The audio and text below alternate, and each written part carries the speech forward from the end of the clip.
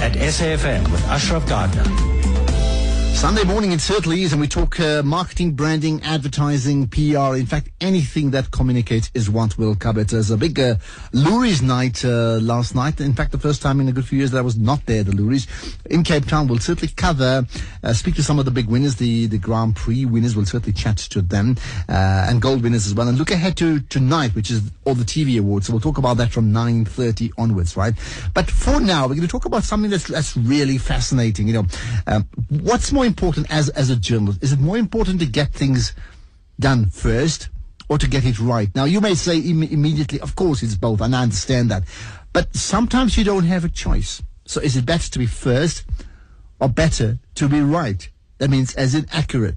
I've got three guests. Besides your views, and you can call in, remember that, 0891 104207. To SMS, it's 34701. To tweet, it's at Ashraf Gardner. The three guests I have, Janine Lazarus is from Janine Lazarus Media. We have Wadim Schreiner, who's now an independent media analyst and the director of social license as well. And Khuluekani Magubane, who's a political reporter for Business Day. So all three of you, Janine, Wadim, and Khuluekani, good chatting to you. Good morning. Good morning, Ashraf. Okay. In fact, let me just see if I can connect with, I need to connect with, I think, Khuluekani on the line there. Yeah. All right. Got him down there. Well, thanks for your time, all three of you. Janine, let me start with you. So, your question, I mean, you're obviously going to say it's better to be both, but that's not always the case. Obviously it's better to be right, but having worked as a journalist, having worked as a hard news journalist, you must also understand that the public is hungry to know what happens, so you're almost feeding the hungry monster. And I think the phenomenon of perhaps inaccuracy while you're beating deadline is not completely uncommon. I remember working feverishly in a newsroom on a breaking story in a hyper competitive news environment. So it's almost there's a fog of deadlines, a fog of and the result is also fog around accuracy. And of course the issue that I think I want to raise is the South African crime statistics. We're having a look at the one that was just released a few years ago. Yeah, I was looking at yesterday's Saturday Star. I think there'd be a lot less time for, in inverted commas, poetic license if statistics were released a hell of a lot more often. Because then you would be giving journalists information and journalists wouldn't have to write around it. So in this case here, meaning what? Because they're so delayed, there's lots of speculation? Absolutely. I mean, when I was a crime reporter, many years ago, there was speculation. There was a lot of speculation. There was a moratorium, my apologies, on crime stats. So, and we were also accused of negative reportage and of painting the country in a bad colour. So, journalists unfortunately spoke to some sources that perhaps may not have been their first sources of choice. But, it's open to speculation. All right, well, find out. What does that mean? I mean, is the drive to get the story out that important? Then let's get the thoughts of Khuluekani Magubane from the Business Day. You're a political reporter. Goodness, you're in the minefield, I would think, right? Well, what are your thoughts? Best to be first, best to be right? What's quite right what Janine was saying. I mean, every journalist wants to be the first on something, but in every case, one things that need to be taken into consideration are the issues of the accuracy of what you're doing, whether it's fair. And I believe that the window where this comes in that makes it very difficult to deal with is public interest. All right, so, but I mean, do you find the point made that you are under pressure to be first, and we understand why, but in the first, if you compromise slightly, because when we say to be right, what are we saying? We're saying accuracy, being truthful, being honest, or are we saying being speculative? I think it's a combination of being factually correct and being fair to the subject matter of what we're discussing. And it gets very challenging in print media, especially because we have so many. We have other platforms which are the breaker of news, and print media's role seems to have changed over the years from being in the game of breaking news right up there to becoming a lean back media source that not only explains the news but explains its implications and what it means. And in order to be able to do that, fairness and accuracy would be non-negotiables. Yeah, some are saying not negotiable. Is that really the case in practice? Wadim Schreiner with me. Wadim, your thoughts? I think one of the things that we also need to go and remember is that even though journalists are working on a very, very tight deadline, they obviously also need to go and verify their stories with certain sources. And I think this is where, particularly in the last couple of years, a lot of problems emerged. I mean, as much as journalists working on deadlines, those that need to be contacted to go and verify their stories need to be able to go and provide an answer. And that is where I found over the last 2 to 3 years I wouldn't call it necessarily deliberate, but perhaps it is a deliberate lack of response, where you're trying to go and clarify your story because you are running on a deadline, and the person that should be able to go and give you the answer either can't or doesn't or deliberately stalls it. And that in itself causes quite a challenge to everything around there, and eventually the journalist has to go and do that. So particularly if you're looking at government sources, you're working on a story, you want to go and contact the spokesperson from government, you contact him or her, and he or she doesn't know. Their response to verify, their response to do that doesn't come through. Now, then the spokespeople of government basically is saying, yeah, you're running the story without verifying and without, checking the facts. But at the same time, that story doesn't come through, and the sources are not verifying it enough. So it becomes more and more challenging as those sources don't become available. All right, I'll get to some of your tweets as well in a moment. If you are tweeting, it's at Ashraf Garda. You can SMS to 34701. And if you wish to call in with short, strong views, original views on this, I'm happy to take those calls. 0891 104 207. Someone called, MJ Opperman, saying, from a legal standpoint, you can't afford not to be right. Journos have to think like lawyers a bit too. And then Tony Beamisha writer himself saying, being first and right is what one must strive to achieve. My view is that it's important to be right. That is what I try to do, and then being first as well. But being right is critically important. And there's more on that. Yeah, Janine, let's talk about this. I mean, ultimately, do listeners, readers, do viewers, do they care who's first? I think they do. I don't know if they care who's first. What they care about is accessing the information and reading and listening and watching the information as soon as they possibly can. So, again, to perhaps echo Khuluekani, there is enormous pressure on journalists to produce, and the whole issue of public interest. And I think Khuluekani would agree with me. That is, I think, the tipping point. Journalist work is guided by public interest. So I don't know whether the public is interested in hearing from Janine or hearing from Ashraf. What they're interested about is learning about the story as quickly as possible. And also to echo Wadim. Wadim was talking about verification. I mean, I've been on deadline. When I was a crime reporter, when I did investigative journalism, we're trying to get verification from a source is akin to trying to, interview the Pope. Okay, so you then don't get verification, but you're on deadline. What you got to do, and that's a problem. I mean, any self-respecting journalist will not run a story without at least getting some kind of verification. So you're going to go to source B, source C. You're going to get another source to verify what the first source is not going to tell you, which is obviously not the ideal. We accept this, but you've got to understand that you're beating the clock, and that, the news machine keeps moving. And I think the advent of social media makes it even harder. I like what Khuluekani described print media, because I think print media has taken on a more in-depth role now and much more of an analytical role. Yeah, good point. Well, I mean, I certainly know from my experiences hosting the Special Assignment TV show, which is also investigative, not doing it anymore, of course, but there are times when we've played repeats because of that. Somebody promises to actually deliver a story in terms of on camera, and then at the 11th hour says, okay, I can't talk about it. So that's the problem when you find that, especially with investigative things tend to get hold back. Do you want to add on to that? Yeah, I just got to talk about two stories really quickly, Ashraf, if you'll allow me the time. The one is the death of Madiba. I mean, I did some research onto this, and I pulled a big story from Media Ethics. The media were castigated for reporting incorrectly that Madiba died before he actually did.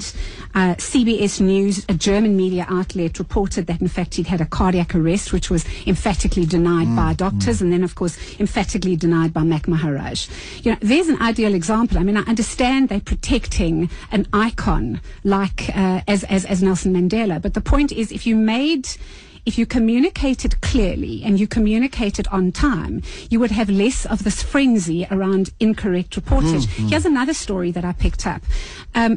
And this was not so long ago. It was in March last year. So it's a good year.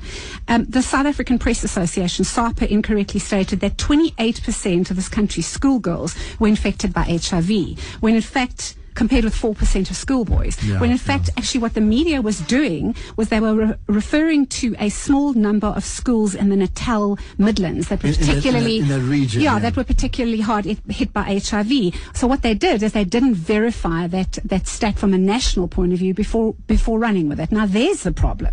You know, I mean, that for me is inexcusable. Yeah, that's completely off the mark, isn't it? Well, I'll get to the other guests and I'll pick out your comments. 234701. Khuluekani Magubane, one of my three guests, who's a political reporter for the Business Day newspaper. Now, you made the point earlier about, newspapers' role has been slightly shifted. I mean, certainly when I do read the Business Day every single day, I can tell you that.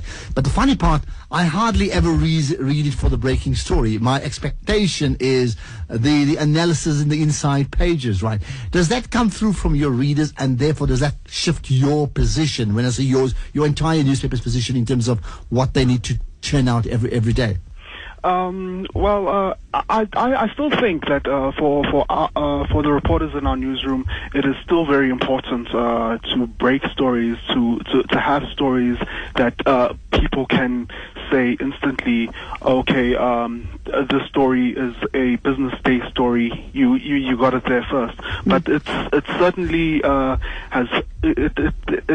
certainly has meant that we've gone more to a side of explaining stories, explaining the intricate dynamics of what drives the story and its content, and that actually increases the burden of accuracy and the burden of knowing your subject matter. But make no mistake about it, we still do look to break stories when and where we can. And Wadim, just your experiences, has this changed in terms of that question? Do you need to be right, or do you need to be first, or do you need to be right? And I think we all agree, ideally you need to be both, but can you actually choose between one of the two? Sure.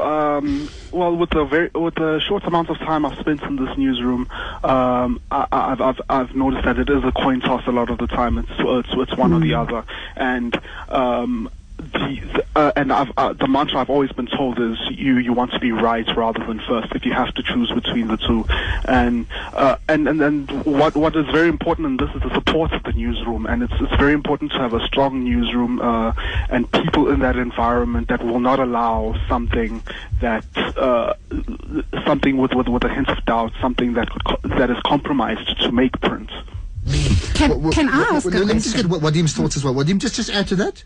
Yeah, I want to add something to that, because I think one of your people at SMS earlier in was also making a comment about, the fact that we need to go and look at legal, we need to go and think like lawyers. That's right. And I think that the day that journalists think like lawyers leave journalism. The day that journalism is going to go and end.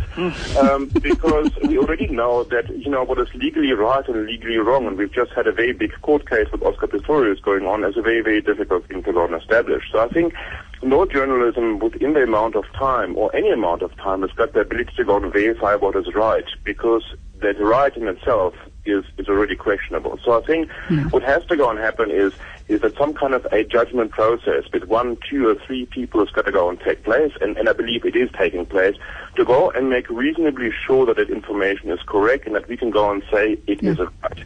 To go and think of it from a legal point of view, so in legal terms, it's never going to work. Journalists don't work that way. Public doesn't work that way. Well, you'd probably engage in self-censorship, I would think, isn't it? Wadim, you'd probably engage in self-censorship then, right?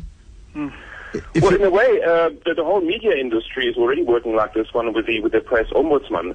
The dynamics for an organization such as the media or the journalism fraternity works differently than others. There has to be, because of time, there has got to go and be, because of the relationship to the public, a different process than a process of legal and courts happening and taking place. If it is taking place, I wouldn't know. Business Day can perhaps explain that to us, but certainly the dynamics are different. Okay. Let me just throw this to people SMSing. So you're listening. And then the point that I put to Janine earlier, when a media house, whether it's a radio station or a TV station or a newspaper or even an online site, when they break a story and that is accurate, a story that is accurate, okay, so it's correct, do you find there's a special affinity that you have for that particular, media house, or in fact, it doesn't really matter? I mean, just think about this. Do you remember who actually broke the story about Oscar Pistorius? I think I do, but do you remember? And does it actually matter to you now that you do? Janine, maybe you can answer that. Yeah, well, I mean, I'm an ex-journalist, so I remember exactly who broke the Oscar Pistorius story, and I'm sure Khuluekani would be able to tell you who broke the arms scandal story and who uncovered some of the biggest white-collar corporate crime. I think the way to perhaps, and I don't know if Wadim would agree with me, but I think journalists are doing the best they can with a very limited time. They're busy turning stories around as fast as they possibly can.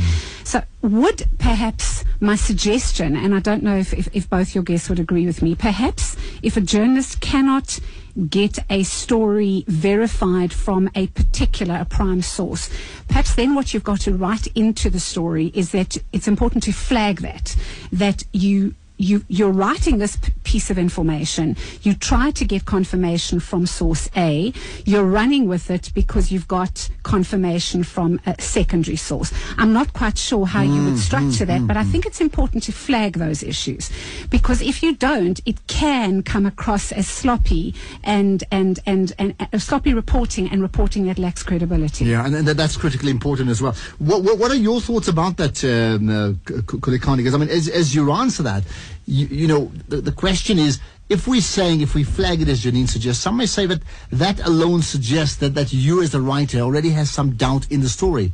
So from a reader point of view, would it bother them?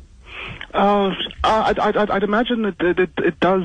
It does create a bit of a guess to it.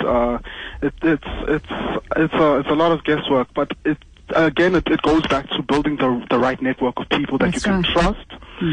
When you receive something, you knock it against them, and when you speak to people enough, you do get an idea of how plausible something is, or get an idea of the dynamics of the scenario that's been set to you by a source. And while I mean, and we work very strictly by a clock. So if the page goes to bed without it, well, then you've either lost out, or you have to do something to make sure that your credibility is still intact with whatever you're looking to go with. So it definitely goes with speaking to as many people as possible. And again, the people who we speak to every day, they know our code. They know what we have to do. They know what we can't get away with. So they understand. They understand the terrain. I understand that, right? Some questions. Brian saying the Nkandla debacle, and we still have not heard the whole story. If there's more access to information, I think this continues. In fact, it's the other way around. If there was more access to information, there would be less of a risk of incorrect facts being made public by journalists. We are several years into the Nkandla debacle, and we still have not heard the whole story. When public figures receive negative coverage in the press, they always claim that the journalist concerned has not interpreted or reported what they said incorrectly. And that's another one interesting. Well, I mean, the example about what happened with the MK veteran just fairly recently was a classic, where he said he's been misquoted, but of course there was a YouTube video to prove what he said. The reality check is, I mean, that I work in media training, and I mean, the reality check is once you say something is out there and you can't take it back. You can talk to me about you didn't mean it and there's a translation problem. You open your mouth, you say something, that's it, game over. If it's the same thing as when the Oscar Pistorius issue hit the press. Khuluekani, who at the time was a minister of women and children and people with disabilities, she said Afrikaans men are like that. Now we could discuss whether in fact it was a translation issue, but that is what she said, and I have the clip and I use it during training. And what you say doesn't always allow the public to understand what did she mean. If you want to open your mouth, you must be careful what comes out of it. Otherwise, bite your damn tongue. You're a minister. Yeah, good point here. There's some more comments, and I'll check that out in a second. Let's just then talk, Janine, about whether, maybe some examples from the... Well, let's just talk about the Oscar trial, besides what you just quoted already. How has it changed how how the media world is going to operate globally. Because we had a trial that was completely live, so you can't be first. There were with so the many news. aspects of that trial, that live coverage of the trial. And I mean, maybe I'm speaking like a 51-year-old old woman, where if I was 24, 25, I would have felt completely different. But there were so many aspects of the televised trial that I was distinctly uncomfortable with. There was so much invasiveness, and as I said, I'm talking as an older lady, a more mature lady from that perspective. The whole social media frenzy around that. I mean, everywhere you looked, it was Oscar Pistorius. I had enough. You know, was there no other news happening around town? So yes, I think social media, digital media has definitely changed the way news is reported. Televised courtroom. It became a soap opera. I mean, people stopped working. Well, it certainly did. Khuluekani, give me your thoughts on that. You know, how social media, not just the Oscar trial, but social media, how has that now forced a rethink? Because largely, unless it's an absolute breaking story, which is the secret story, the crime stats are not a breaking story anymore. It's a press conference, and goodness, I don't even need to read your paper. I will get it as and when it happens by, if not journalists, just even the layperson watching it on television. They can tweet the results, and I know exactly what it is. So how has that changed how we do things? Well, it's changed the terrain quite significantly. I mean, to the point where, I mean, information on its own it's not as much of a currency as it was before. But now, what you add to it, it's the value you add to it that becomes important. That's what makes the difference. That's what distinguishes you, especially in the print media world. And it gets difficult with large stories such as the Oscar Pistorius story. And I actually believe that probably former President Nelson Mandela's stay in hospital last year was a huge test for South African media and how strong we can be and of course keeping into account how responsible we need to be, and in the way that nobody wanted to be creative, for lack of a better word, at that time, because it is such an important story. And it was just that significant. The same thing with Oscar stories. Everyone gets the information at once. It is how you interpret that information. It is the networks that you use, the people that you contact to add value to the information that is already out there to bring a new dimension to the story that'll set each newsroom apart. Nicholas saying, Ashraf, what about the SABC story? When will that be told? I don't know. There's just so many segments to that story. Quite honestly, I don't know which one you're talking about. It could be generations as well. There's quite a few. Yeah. Wadim, maybe your thoughts on this year. There should be checks and balances. And of course, we've got the press ombudsman or the press council. Senate plays its part. In terms of those checks and balances, although we're asking what's more important, to be first or to be right, in practical terms, if we do an analysis, what does come through? Are journalists more often first and not right, or are they more often first and right? That means we can tick off in maybe 95% of the cases. What would be the answer there? I think, unfortunately, for the last 2 to 3 years, I think the trend is to go on being first and then being right. And I think the very obvious way to go and see that is by looking at the number of retractions that we're starting to go and see in the print press, where over the past couple of years we had like maybe one or maybe two. There is some Sundays and some days where you almost find half a page of retractions and corrections, and that is for me an indicator how often a story came out and how often a story had to be retracted. And we can go and talk about if that retraction is now actually serving a purpose or not, because it's after the fact. But I think what is very important is, and Janine mentioned it earlier on, is what we have is a decreasing lack of feeling for privacy. Because it's pushed for time. We saw that with the naked pictures of the celebrities a few weeks ago that basically coming up. And I think what is required, and I don't know, if that is still in existence in the newsrooms, because it was when I was, but it's also time ago, is a more tighter management and training and mentorship approach within the newsrooms that basically are teaching those that are running the stories to go and make sure what to do, how to go and check those things, and to go and observe those aspects around privacy and ethics. I don't know if that's actually happening. I think because perhaps a lack thereof, we are finding, the story has got to go and come up because we are competing with Twitter and we're competing with Facebook and we're competing with everybody else. And don't worry about it, we'll fix it up afterwards. But can you really? And I have my serious doubts, and I'm worried about the trend of verifying later on, because it does tremendous damage to the people that we're reporting on, a damage that very seldomly can go and be fixed in time. And damage the media. Janine, your thoughts, the trend, where's it going to? Look here. I mean, I think both your guests and you, as a journalist, Ashraf, would agree with me. Racing for a story and being first to get a story is in the DNA of being a journalist. I mean, that's just who we are. Expected, you know, yeah. I mean, yeah, but it's who we are. You know, you want to be first. That's the way it is. I think. In fact, I agree 100% with Khuluekani, where he says a journalist is only as strong as their sources, and hopefully the guys that are out there are working on cultivating those sources, on building huge levels of trust with them so that they get information that is accurate. But I definitely would agree with Wadim, and it's quite a sad note to end the interview on, and that is to say, unfortunately, there is a big training gap in a lot of newsrooms. You know, journalists need to be taught in no uncertain terms that when there is a story that they're working on, they got to cross-check, check, and check again. Well, there you are. Just last thoughts then, Khuluekani, your final words? I think the most important thing I could say from here is, as journalists, it's absolutely essential that we respect our audiences, you know. On any given day, given the publication I write for, I'm easily writing for an audience of people whose IQ is higher than that of my own. And even the best of us like spicy thriller sentence stories. There you go. The truth is out. Yeah. But I mean, because of the pressures that we work in, we also have to add substance to that as well. You have to give substance where there is a public interest.